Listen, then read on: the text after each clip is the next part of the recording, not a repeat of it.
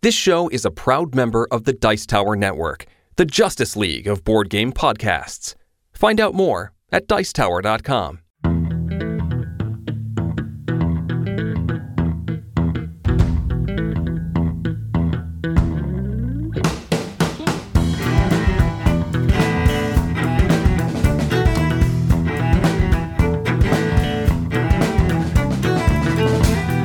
Hello and welcome to another episode of the Family Gamers Podcast. This is episode 319. Hello. Hey, Anitra, I have been excited about this episode for a very long time. We should open the show correctly first. We are the Family Gamers. Hello, everybody. I am your host, Andrew, and as always, I am joined by that lovely lady you've already heard, my wonderful wife, Anitra. That's me. This week on the show, we are going to do a special episode of Beyond Board Games. Beyond Board Games. So for this week, we have a professional bowler on the show. She'll join us second half of the show. Diandra Asbaty is an impressive bowler in her own right. She has won national, international bowler of the year awards and stuff like that. We'll talk all about that second half of the show. But first, I've got a fact for you. Lay it on me. This one, I have to be entirely honest with you. I was genuinely shocked that this didn't come from the great country of the United States of America. And my fact this week is that in 2018, on April 7th, a company put together the largest sweet potato pie. It was 319 kilograms. That's heavy. That's a lot of sweet potatoes. It was 200 centimeters in diameter, which means it was 6.5 feet across. That sounds so delicious. Actually, usually with stuff like that, they're not that good. Right? They don't taste that good. I mean, they said, as soon as it was baked and they confirmed the record on it, they cut it all up and, donated it. I mean, I guess that's good, but, I just mean, with a lot of that stuff where you're like, oh, this is the biggest, craziest, whatever, and then you're like, I'm going to eat it, and then you're like, it's fine. It's just not amazing. Anyway, so this was done by the Honshu Shikoku Bridge Expressway Company Limited. 319 kilograms in Awaji, Hyogo, Japan on April 7, 2018. Sweet potato pie, which was measured over 200 centimeters in diameter, was made using local produce such as Naruto Kintoki sweet potatoes. All of the pie, as Anitra said, was distributed to visitors of the Awaji service area right after the event. All right. So, I mean, at least it didn't go to waste. Right, absolutely. Yeah, I mean, I feel like you could feed 1,000 people with this thing. But anyway, I mean, a kilogram is a lot of pie. I mean, we just came out of American Thanksgiving. Whether you like sweet potato pie or not, you should be thankful that this sweet potato pie was not at your Thanksgiving. That is true. It's the size of the table you sat at. Yes. But anyway, so that's my fact for the episode 319. We also have a message from our sponsor. Let's face it, life is a resource management game. We have so much fun sitting around the table and plotting the use of resources in Power Grid or Terraforming Mars. So why is it so stressful in real life to manage our resources? It doesn't have to be. Resource management in real life follows many of the same principles, but because we're in it, it's harder to see. It helps to have an outside advisor in those cases, and that's what First Move Financial can do for you. For expert help applying some of the same principles that help you take down your friends in Agricola, head over to firstmovefinancial.com/familygamers and schedule a call today. All right, thanks so much to the team at First Move Financial for sponsoring the Family Gamers podcast. Okay, Anitra, so our interview was a longer interview, which was awesome. So we're going to keep this half of the show relatively short. So let's keep the games that we've played limited to, maybe just what we played on Thanksgiving. How does that sound? Sure, let's do that. Okay. All right, I'll start off with the one that everybody knew we were going to do, which was Green Team Wins. So we were not successful in getting everyone that was at Thanksgiving to play Green Team Wins. No, but we did play with 10 people. We played with 10 people, and I think that everybody liked it. I don't think it went over quite as well as it has gone over with some other groups, but I do think everybody that played the game enjoyed playing it. I think mostly it just took people a little while to kind of get into the swing of things, and we definitely had those discussions of how could you possibly say that candy is the best movie theater treat? It's obviously popcorn. Yeah, everyone else knows it's popcorn. I don't even understand how you could possibly make that argument, but whatever. I know, right? But it was a good time. My mother joined in on this one, and I think she enjoyed herself quite a bit, although she did not match answers with other people very often. Yeah, I did feel a little bit bad about that. A little bit. But, whatever. I think I probably cared more than she did. So From a different generation. Yeah, but I mean, she played the game. She understood the game in as much as she could hear what we were saying. Yeah, we did. I sometimes showed her the cards because that was easier and clearer than simply trying to read it out to her. So. Yep. So, green team wins. I would say it was a success. I would say it was not quite a smashing success. Yeah, agreed. So, there you go.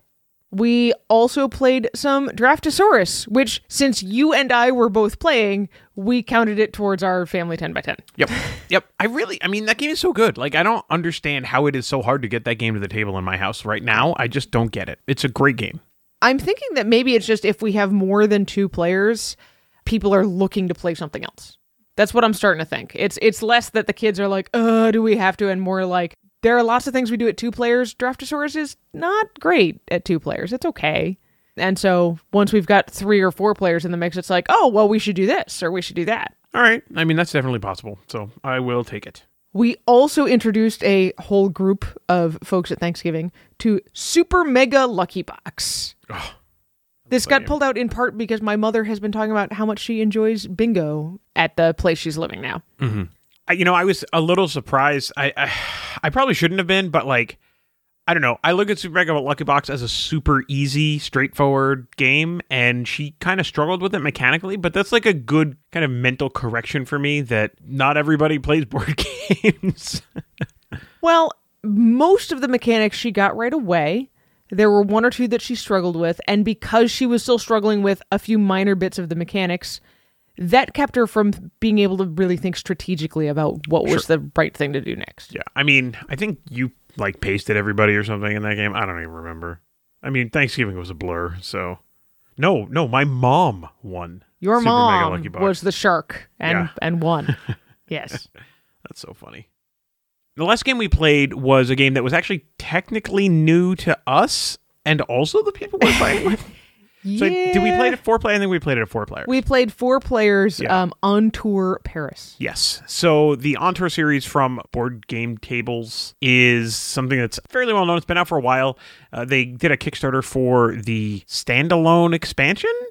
I don't know what you would call it. It's another game in the series. Slash expansion. And this one is Paris and New York. And Paris is really interesting because, I mean, it does a lot of the same things that On Tour does, right? So you've got East and Central and West, and you've got North and South, right? The same way that they break apart all the other ones. But the interesting thing with Paris is that they've broken apart the regions with this river, right? So the North and the South are separated by a river. By the River Seine. Paris, right. In order to cross the river, you actually have to take this ferry. And the cool thing about it is that you are rewarded for taking longer ferry rides. So it actually kind of looks like a little bit of like a spiral loop thing if you're really trying to maximize your points with the ferries. If you're really maximizing it well, yeah. Because you can only hit each ferry once. So you might go from like A to I, go through a couple of locations, and then go to B, and then go to G, right? So it's got this like spiral kind of look to your route with regards to the ferries. But the ferries are kind of an interesting way to really help you, because in old school On Tour, whether you played Europe or USA, if you had a kind of a cluster, but you couldn't connect that cluster to another cluster, like organically with spots, you were kind of up a creek. And this is a way that you can actually do that in a really interesting way. So I had a lot of fun with that. I know that the other side, the New York side, has a bunch of other interesting mechanics. So there's a lot more going on with that one. Yeah. I'm pretty excited to try that as well. I think both Paris and New York are definitely more complex than the OG On Tour. But I really like it. I love the kind of... I don't even know. Is it... what's the art style in that? It's Art Nouveau style. Okay, sure. Yeah. But it's just cool looking. I had a lot of fun playing it. I'm pretty good at that kind of game, apparently. Like, my brain just does the math for it correctly. So I like that part of it, too. All right, I'm going to add one more. Technically didn't get played on Thanksgiving. Cheater. I know. Always. But I want to mention that Claire asked me to play King Domino so that we could work on that off of our family 10x10, which, I'm glad that the kids are motivated now that it's probably too late. But we played a 2-player game of King Domino. We just went for the 5x5 grid because we were trying to keep it short. I still really enjoy the simplicity of that game, and I had forgotten that it is a game that does offer you opportunities every once in a while to be mean and force someone to take a piece that they do not want. I do very much enjoy King Domino. Another one of those games that is just simple and easy and fun, and I don't know why it doesn't get to the table more.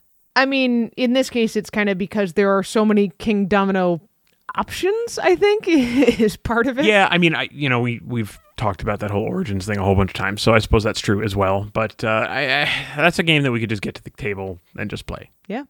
All right, why don't we wrap this segment of the show up a little bit on the short side this week, again, because of that interview. But I do want to add one more thing. So a few weeks ago, we had a wonderful review of 12 Rivers from Deb, and we solicited from the Family Gamers community anybody who wanted to write a short little review of a game to feel free to do so, and we received one this week. We did.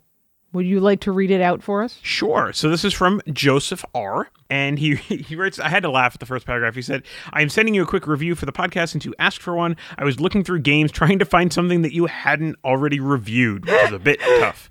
Sorry. Sorry, Joe. So the game is Tantrix. And I don't know a lot about this game, so I'm actually really excited to read this. Tantrix is an abstract tile-laying game for 1 to 4 players. The game is played with hexagonal tiles that have 3 lines drawn on them. Each line connects 2 sides of the hexagon, in 3 of 4 possible colors: red, yellow, blue, and green. In the multiplayer game, each turn players draw 1 tile from a bag and try to make the longest line of their color. There are a few placement restrictions, like the line colors have to match. Loops do not count as infinite points. Once the tiles run out, the game is over and the longest line wins. In the solitaire version of the game, the player takes a set of tiles and makes a loop of a specific color. The tiles are numbered on the back, and the number is the color for that solution. For example, on tile 3, the 3 is yellow, so the player has to make a yellow loop. The first few puzzles are easy, but with more tiles comes more difficulty. The game comes with about 50 tiles. I've only made it to the mid-20s in the solitaire puzzles. The game is fun as multiplayer or single player. I prefer single player. Young kids will have a challenge with planning ahead to make longer lines. Also, if one player is prone to analysis paralysis, the game can drag. The tiles are sturdy, bakelite, and hold up well to many uses. They also look very good. My favorite way to play is a solitaire mode, and I still have plenty of play left in my set. As soon as I looked up a picture of this, I was like, oh yeah, I've seen this game, and I think I've even played it once or twice. The hexagonal tiles have these sort of loopy designs on them, and you're connecting up the loops. It's almost like if you took one of those 3D fidget loopy kind of toys and managed to flatten it out onto a board. Okay, yeah, I am looking at this. It's got a very... It doesn't look like Quirkle, but it like feels like it's got that same kind of like bright color, dark background tile kind of thing as a game like Quirkle does. You know what I'm saying? Yes. Yeah, so I don't think that I have ever played this game before. I think I have, but I think it's been quite a while. The game itself has been around for more than 25 years. Yeah. And apparently they've been having online tournaments almost that long. Well, that's pretty awesome. So that is Tantrix. It's gone through a couple of different publishers. Gigami published it at one point. I don't know who's currently publishing it, but... So if you have a review of a game that you would like to share with us, you can always email us, Andrew@thefamilygamers.com. Anitra@thefamilygamers.com. We would love to share those on the show. And I think that's going to be it for this half. We're going to go into a snap review for the cutest dexterity game ever. And then we'll interview Diandra. All right. We'll be right back.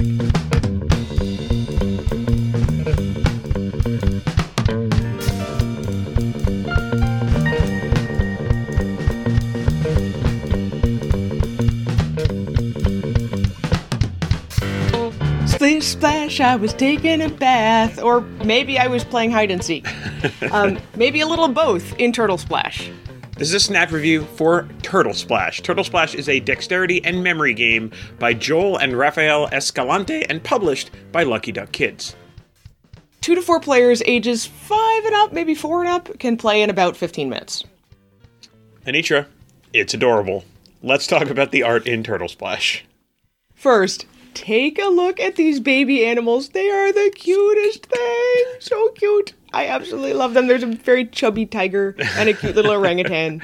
But we can't overlook the design of this cardboard lake and ramp either. They are sturdy and they fit together nice and snugly. They'll definitely stand up to some rough handling from little kids. And they actually come pre-built with rules. Anisha, let's talk about how to play Turtle Splash, the mechanics. Set up the river ramp and the lake, and give every player a personal board and 3 ball tokens. Mix up the 12 animal tiles face down, and arrange them in a grid where everyone can see them. On your turn, flick the wooden turtle token down the river ramp. If you can get him to touch the center of the lake, you can flip 3 animal tiles. If you reach the lake but not the center, you can flip 2. And if you didn't even reach the lake, or you overshot, the thing flew off the table or whatever, you can flip a single tile.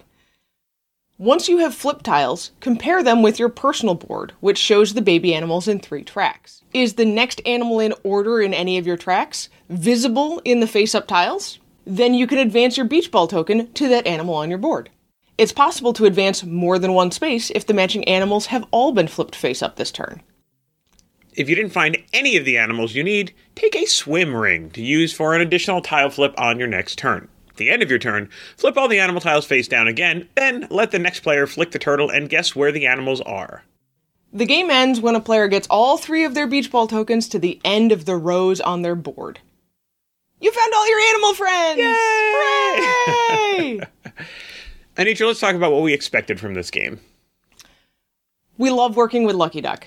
We know they've put a lot of thought into their kids line to make games that are really well suited for kids to play.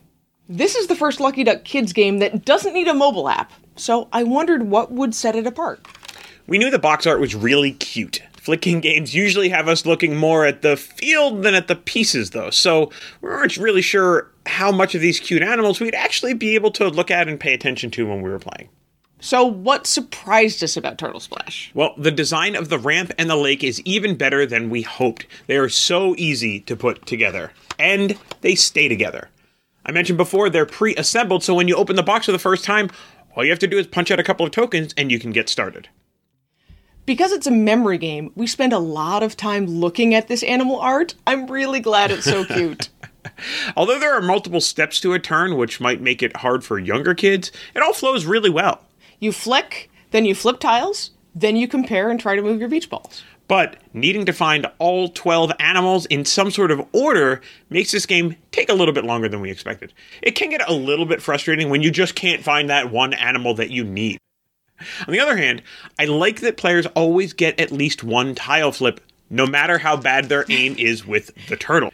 Earning a swim ring when you don't find any of the animals you need takes the edge off of the frustration of failure too. And one more thing I really like about this, these rails are really easy to take off, so if you need to change difficulty level for different levels of play, you can do it between turns. It's not a big deal. So Anitra, do we recommend Turtle Splash? We would definitely recommend Turtle Splash for families with young kids, like between the ages of 4 and 9. Older kids and adults might enjoy it once in a while as a quick game that's very simple, but not too easy. So Anitra, what are we going to rate Turtle Splash from Lucky Duck Kids? I think we're going to rate it 4.5 splashes out of 5. Sounds good to me. And that's Turtle Splash in a snap.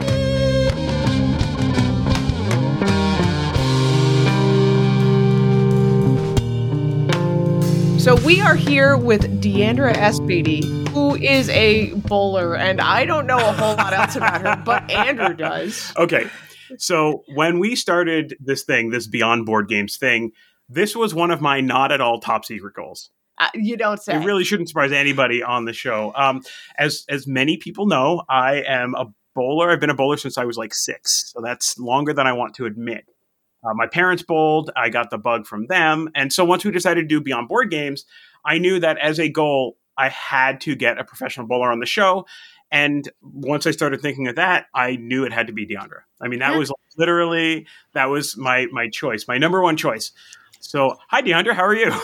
Hey, was I really your number one choice? Or You really is it just were. because I'm on the show and now you can No, say you really were. No, He was you really were. We should go talk to this person. I was like, okay. I don't know who this person is. Sure, whatever. Sure, Oh, well, I'm flattered. Thank you for thinking of me. I love what you guys are doing. I'm a big board game fan. Yeah, I can't wait to talk about that later. We'll talk about board games. Thanks for having me. All right. Yeah, I originally saw some of the International Art of Bowling stuff, and that was what first was like, oh, she's got great energy, and I want her on my show. So that's where it all came from. Anyway, thank you. So we talked on the show. We talked about how we went to Michigan. Yes, and we went to Michigan for Junior Gold, which is this junior national competition put on by USBC, the United States Bowling Congress, for our oldest daughter, who is 14, and she is already qualified for next year. Yes. So we're good to go. We'll be in Indianapolis, I think it is. Anyway, I was lucky enough. We were walking around. I was like, oh, Claire, you have to come over here. I need to talk to that person. So, so we got to go over, and I got to ask you, Diandra, in person if you would like to be on the show. And of course, you graciously said yes. So of course. Now you're here. Hello. Now, I admit that professional bowling it's not the sport that gets the most screen time in the United States. So yes, that's true. I will admit, probably not a lot of people know Diandra. I'm going to talk a little bit about how amazing Diandra is, just to give you some perspective from the world stage. She's blushing; nobody can see, but 64 international medals, 15-time Team USA, 3-time World Bowler of the Year, World Cup champion, Malaysian Open champion, national amateur champion twice. Inducted into the World Bowling Hall of Fame. Wow. World Ranking Masters Champion, Bowler's Journal International Amateur Bowler of the Year, USOC Athlete of the Year twice, World Champion, Official Youth Bowling Spokesperson for the USBC, and, of course, on staff for the best bowling company in the world, Storm. Yes. Well, you are also a mom and a wife, and you have your own brand, Beyond the Lanes. I do. Yeah, you're right. Yeah. All of that is correct. Sometimes when I look at my resume and the things that I did, because when you're in it, because I'm more part-time, but there was a big chunk of my life, I was completely full-time bowling. And when you're in it, you don't really realize what you're doing. You're just doing your job. You're doing the best that you can. You're trying to set yourself up to succeed. You have coaches and you're working hard. But it's not until after you can reflect back on the things that you did. And I'm like, wow, I did so many cool things all around the world. And I am so grateful to bowling. Bowling brought me all those amazing things and many amazing people. So I am so grateful for my grandma Betty for putting the bowling ball in my hand when I was 5 years old, because she thought it was just for fun, but who knew that it would become my entire life. That's awesome and amazing. And unless anybody be confused, you won a PBA regional this year with EJ Tackett, who I don't know how he gets the revs in the ball that he gets with his body. It's amazing. It's incredible. He's pretty small. It was not a regional. It was actually a professional national title. Oh, you're right. I'm sorry. Yeah. You won a professional national title this year. I know. Right before I had a new knee, a knee replacement. A lot of stuff happened this year. It was an honor to bowl with EJ. A quick funny story about EJ is that it was, oh man, I feel like maybe 2009. I don't know. I feel like I didn't have kids yet, but I was bowling the team trials to qualify for Team USA. And I was out in Las Vegas and at the bowling center we were at, they separate the men and the women. And I was just talking to some of my friends on the guy's side. And then this little kid came up to me and he's like, hey, can I get a picture with you? And I was like, oh, sure. Cute little kid, of course. And I noticed that this kid's dad had on an Indiana junior youth tour jacket that I used to bowl when I was a kid because I grew up in Indiana. And I remember saying, oh, I used to bowl that tour. That's really cool. Didn't even get his name.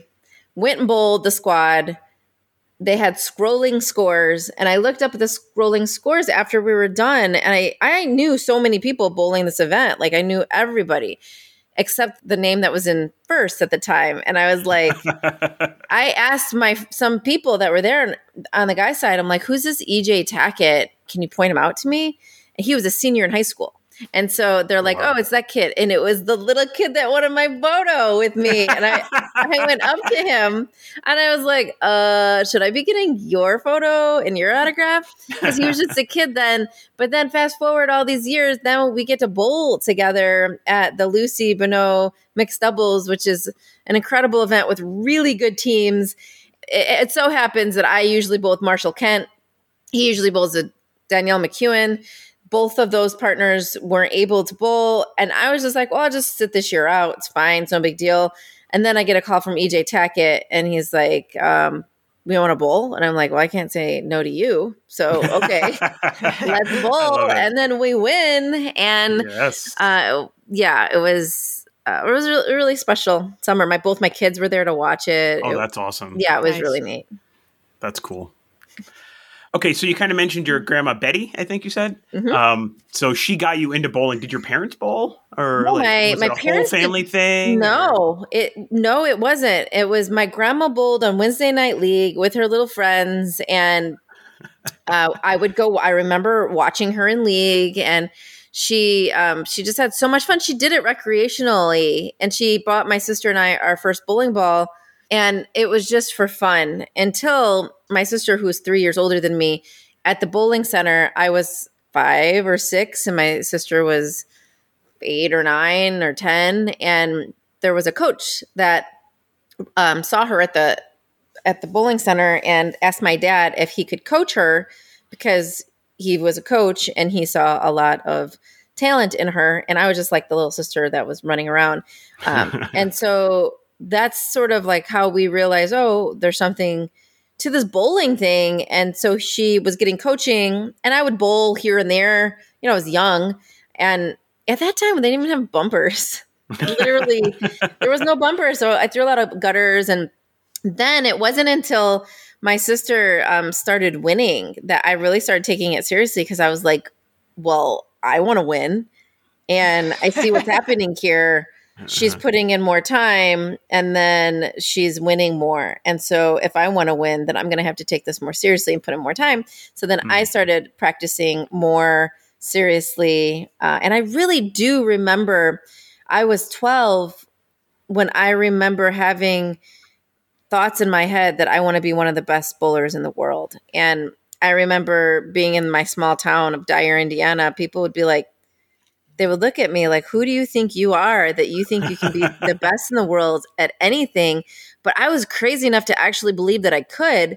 And I understood then that, you know, that's not something that's just going to happen and it won't just manifest. Like you have to surround yourself with the right people, with the right coaches, get the right resources and really take it seriously and fail a lot. And, and then lo and behold, in my 20s, I was a 3-time World Bowler of the Year. So it's kind of a cool story for me to tell to kids that, you know, you get to choose how good you want to be in anything. And I don't know, I think that's it's a really powerful story. But to your question and the answer, my parents did not bowl. My dad maybe bowled for fun, but then he kind of hung up his shoes when we got more serious about it and was really busy taking us to practice. We bowled every night in high school, in middle school, every night on a school night. Like 9:30, you couldn't get a lane until 9:30 at night.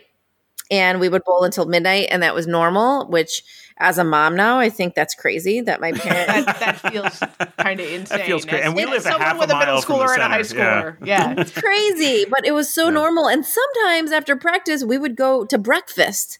But in my parents' defense, I was a really good student, and my sister was too, and we wouldn't have been able to do that if we weren't doing very well in school.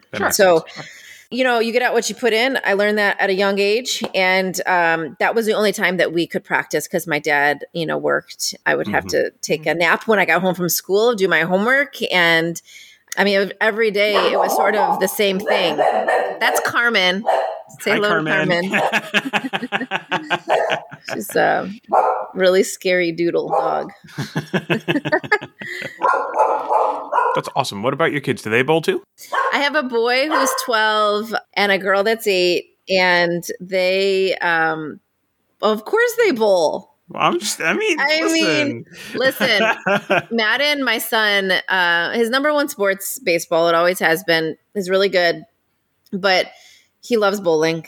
When you're born into it, I've never pushed them to do it, but they're just always around it. They, when Madden was a baby, Jason Belmonte was sort of like, we had the International Art of Bowling, so he was in Chicago a lot. In between, this was early on, and he had a little one.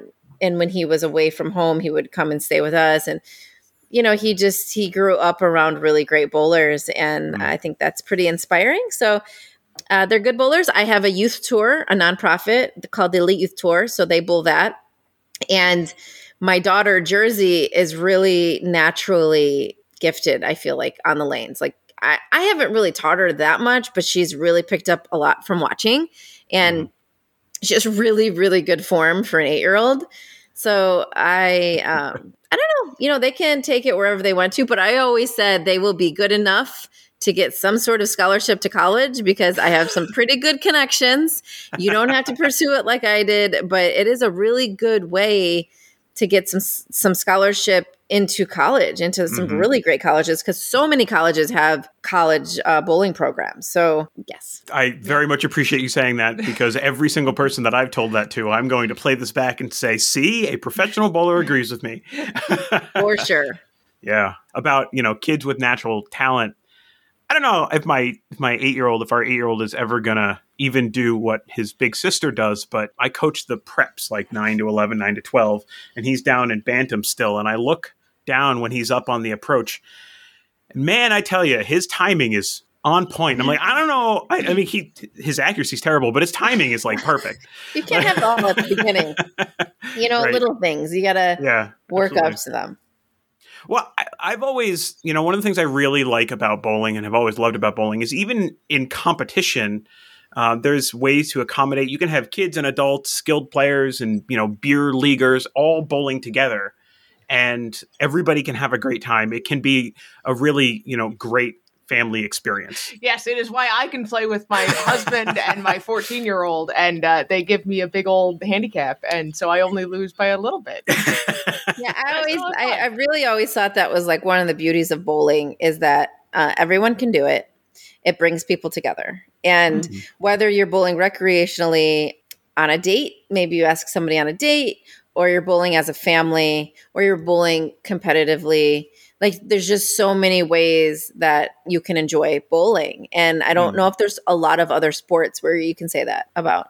Yeah. And especially being on the field at the same time, like bowling is unique in that it's a team sport with an individual component to it. So like you can't put an 8-year-old and a 16-year-old on the same baseball team. It just doesn't work. Or on the same football team. It doesn't work. But you can put them on the same bowling team. And that totally works. And it's totally awesome. Yeah, it's totally awesome. Love it. Okay, I think you answered some of these questions already, but I just want to work them. So you said like you were 12 when you said like, I want to do this for real. I want to be the best, right? Yes. Yep. Wow, that is young. I am very impressed by that. That's amazing. You mentioned your EJ Tackett moment. What are some of your other like favorite moments bowling or competing professionally? That's a good question. I would say right there at the top is my USBC Queens major win in 2012.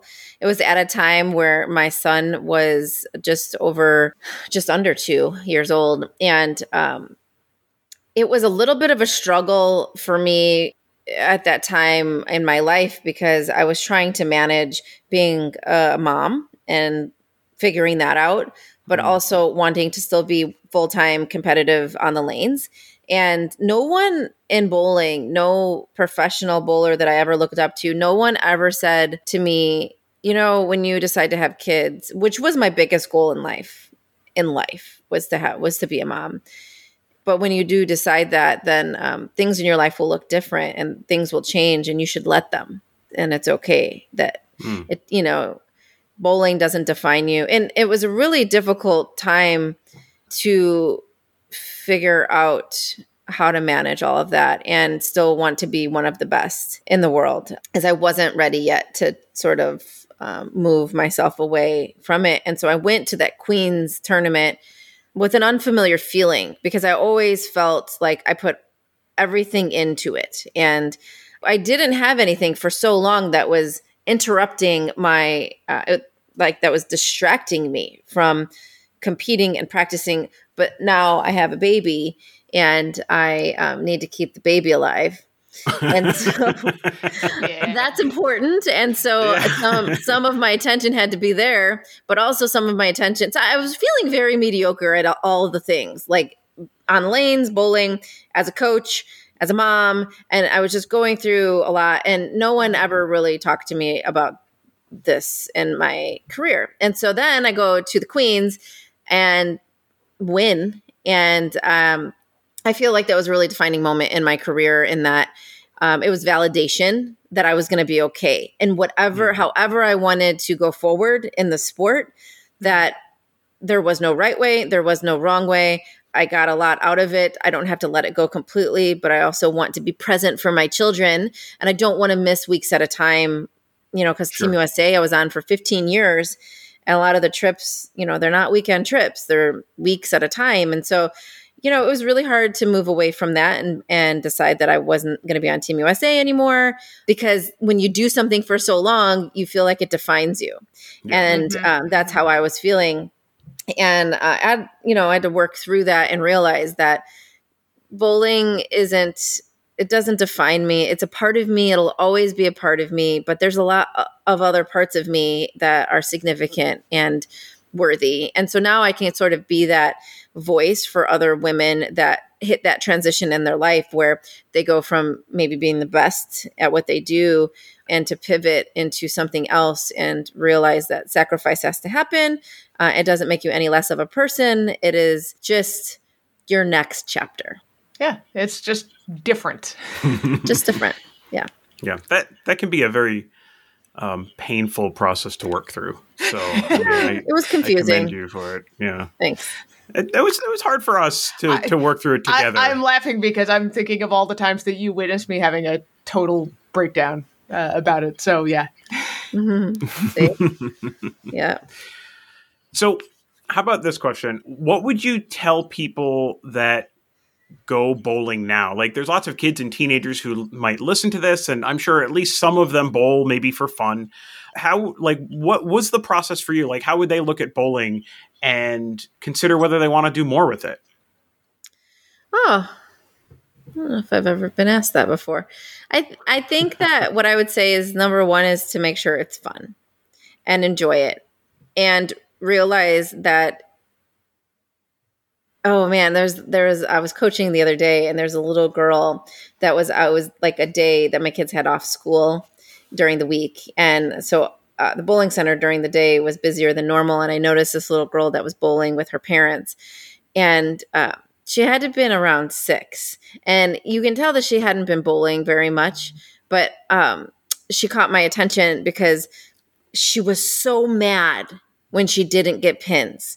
Like, she was so angry. The bumpers weren't up for her. And she was behaving as if she felt like this should be easier, and I'm failing at it. And I just thought that I really wanted to go up to her and just to tell her that it's not an easy sport, that it's fun to try to figure it out. Mm-hmm. When I was 5 and I was bowling my first league, my grandma would drive us to Saturday morning league, and she would say to me on the way, "Diandra, if you cry today, we're going to go home," because there were no bumpers. So I threw the ball in the gutter a lot. And of course I was upset and frustrated. So then I would cry, and, she would sort of threaten me on the way. Like, if you do that, we're not going to stay. And so I would always find a way to just suck it up and just like swallow my tears and my frustration. And that story taught me a lot about who I was as a little girl, because I could have easily changed and did something that was more fun that didn't make me cry. But instead of doing that, I wanted to figure out how to keep the ball in the lane. And so what I would say to kids that bowl for fun is, it's not easy. It shouldn't be easy. There's a lot of science behind it that is interesting to learn about, like the oil on the lane. When I coach beginners, I love talking to them about, oh, do you see those boards on the lane? Do you know how many there are? Where are you aiming? Most people aim at the pins, when they don't know because nobody's told them otherwise. So just there's so much to learn about bowling that it makes it interesting and more fun. The more you learn about something, the more you want to do it.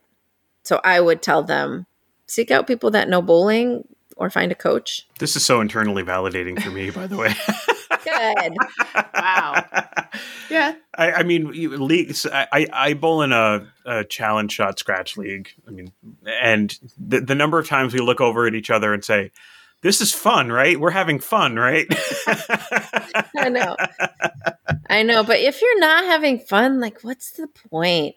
Yeah. I have this elite youth tour, and I hold tournaments every month for kids, and I give award scholarships, and it's competitive. The junior gold winner bowls my tour. He started bowling my tour when he was 8, Landon Jordan.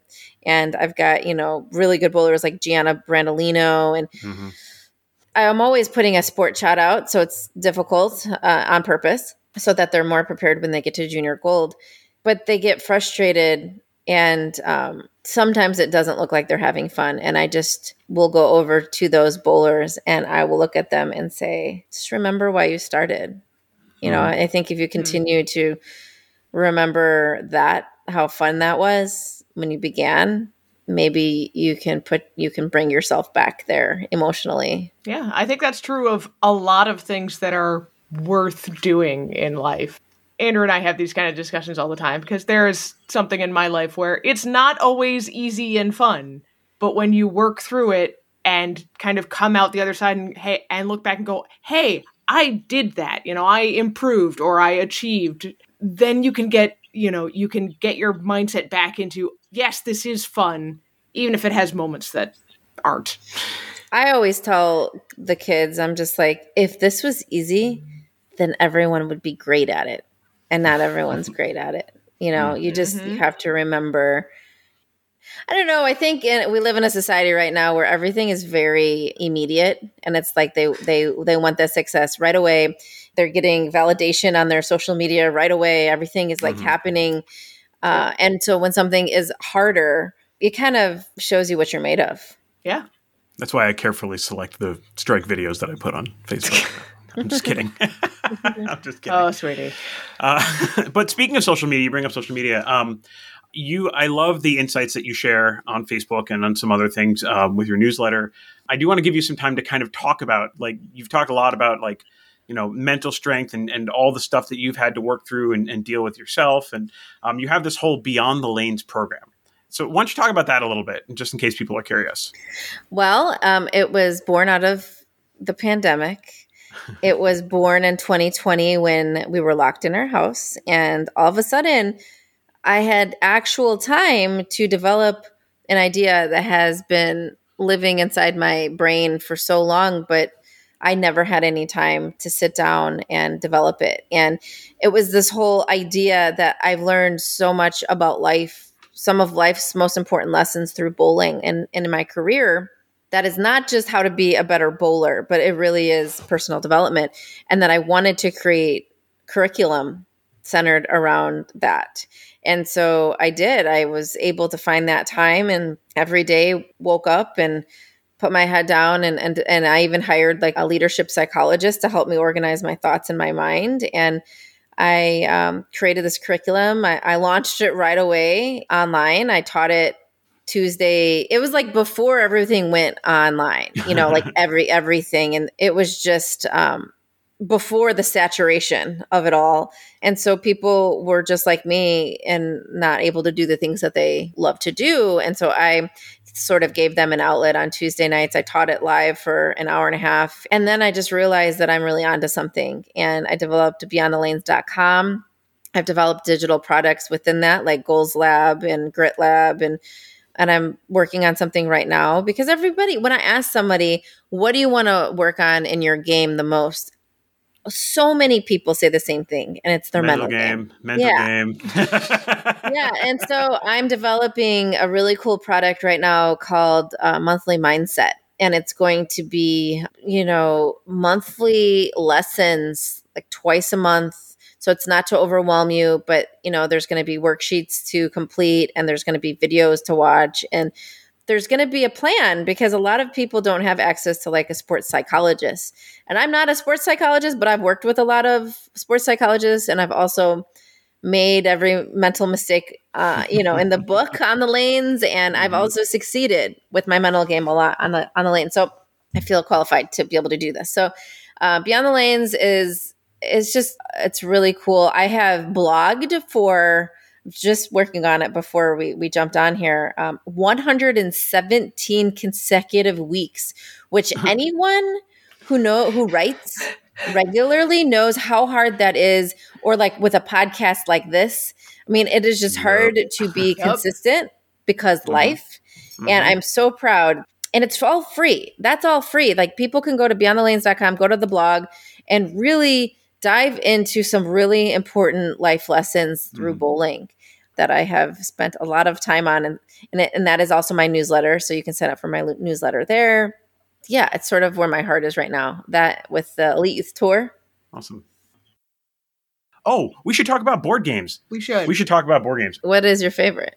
Your favorite to play, like, as a family? I think Pan Am has got it's up there right now. Pan Am is an excellent game. Do you ever play Ticket to Ride? No, but I've seen it. Oh, you should play Ticket to Ride. Pan Am is a great game. It kind of follows the progression of Pan American Airlines in the like 80s kind of thing.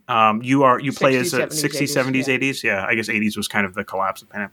You play as a small regional airline, building routes and getting points, and then basically bought out. Yeah, you want Pan Am to buy your routes out. But it's a really cool game. It plays at 2, 3, or 4 players. Cool. It feels a little bit different at every player count. You can get it at Target. It's like $25. So it's super accessible in a lot of different ways. When did you guys grow your love? Now I'm interviewing you. That's okay. When did you grow your love for board games? Well, we went to a nerd college, so we played board games together in nerd college. Yeah, so some of this came from other friends introducing us to board games in college. What college? Worcester Polytechnic Institute in Worcester, Massachusetts. Although for me, I played a lot of board games growing up with my parents, because I'm an only child and my parents are older. So board games was one of the things we could actually, play together once I got old enough. They didn't take you bowling? They did not often take me bowling, no.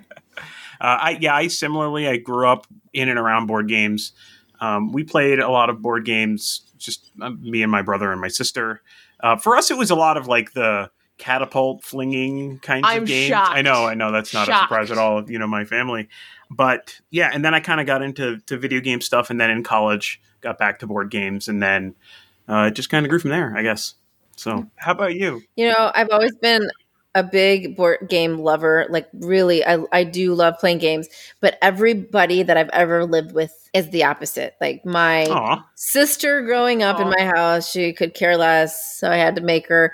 College, every roommate, maybe it's because I was finding roommates that were like complimenting me, like I'm very much an extrovert. And so a lot of people I've lived with are introverts, and like nobody was interested. And now my husband he's the same. He's just, he'll do it.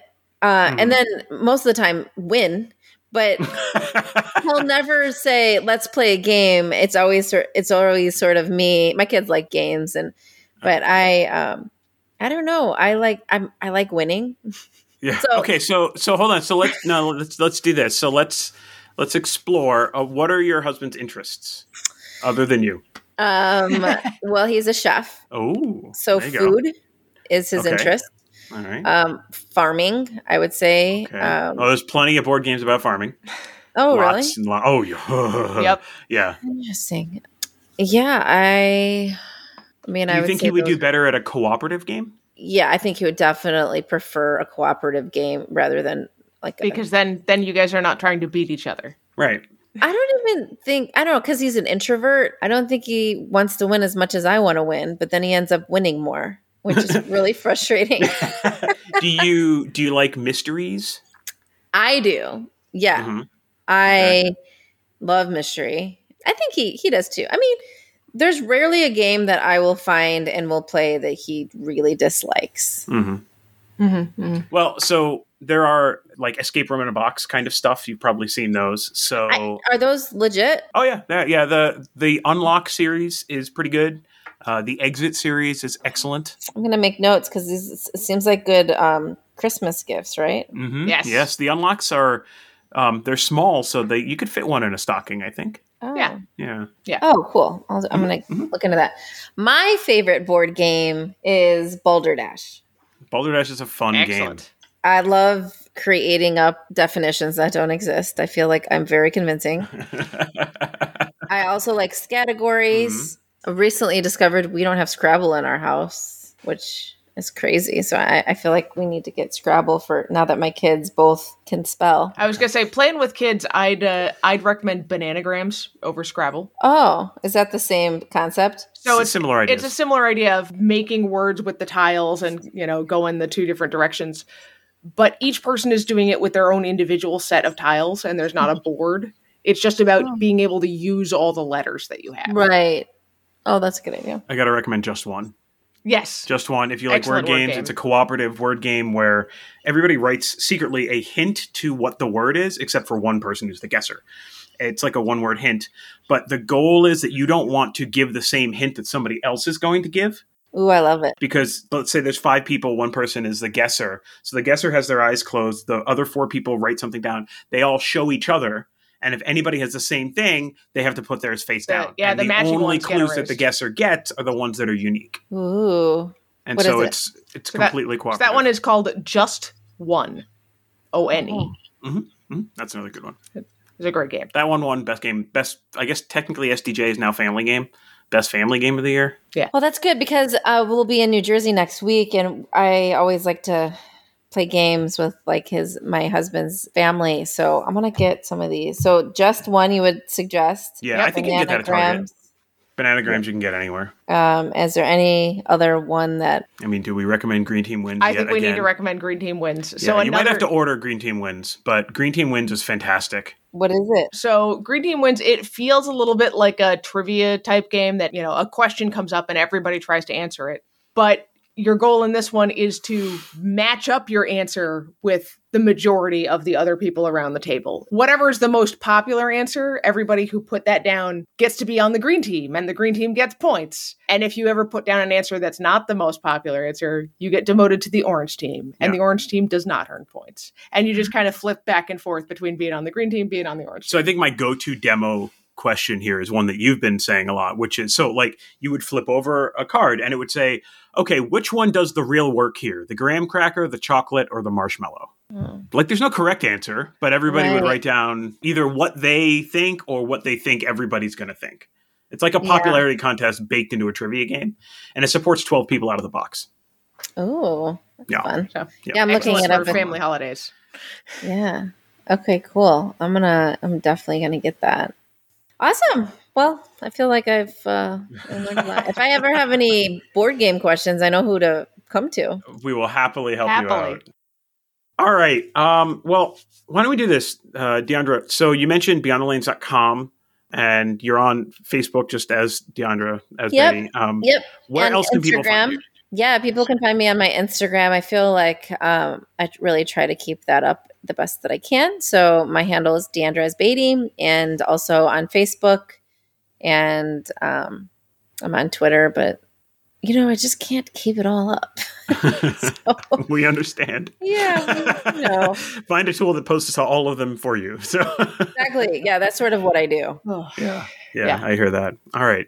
Well, Anitra, I think it's time to talk about where people can find us online. Sure. You can find us on various social media, on Facebook, on Twitter, on Instagram, on TikTok, at Family Gamers AA. Also on YouTube at Family Gamers AA. Yes. You can also join our Facebook community. The easiest way to get there is to go to thefamilygamers.com/community. Mm-hmm. Or just search for the Family Gamers community on Facebook. Check out our Family Gamers and Play Games with Your Kids merchandise. It's holiday season, so, people should be getting good gifts time for to each other. give gifts. We have some excellent mugs and hoodies. And t-shirts. Yes. Yep, absolutely. And you can go to thefamilygamers.com/merch to find all that stuff. You can also go to thefamilygamers.com/holiday 2022 to see our holiday gift giving guide. We break it apart by age and by gamer type. And by number of players as well. Mm-hmm. So There is something there for everybody. In the meantime, please don't forget to subscribe to this podcast if you like what you heard. Tell your friends about it. And please, please, please leave us a review at Apple Podcast or wherever it is that you listen so that other people can find us too. Mm-hmm. Talk about how awesome the show is and how awesome our interviewees are. And how great Diandra was on the show. Yes. All right. The Family Gamers is sponsored by First Move Financial. Go to firstmovefinancial.com/familygamers to learn how the team at First Move Financial can help you pile up the victory points. Well, it's been great, Diandra. Thank you so much for coming on the show. We really appreciate it. It's been super fun. Thank you for having me. This is anytime. Like a multi-year-long dream fulfilled for me. I hope it wasn't a disappointment. It was awesome. It was awesome. And I'm gonna have to look at the scheduled stops for the Elite Youth Tour. And you are. Talk someone into a little bit of traveling. Come on out. All right. Well, until next week, everybody. Play games with your kids.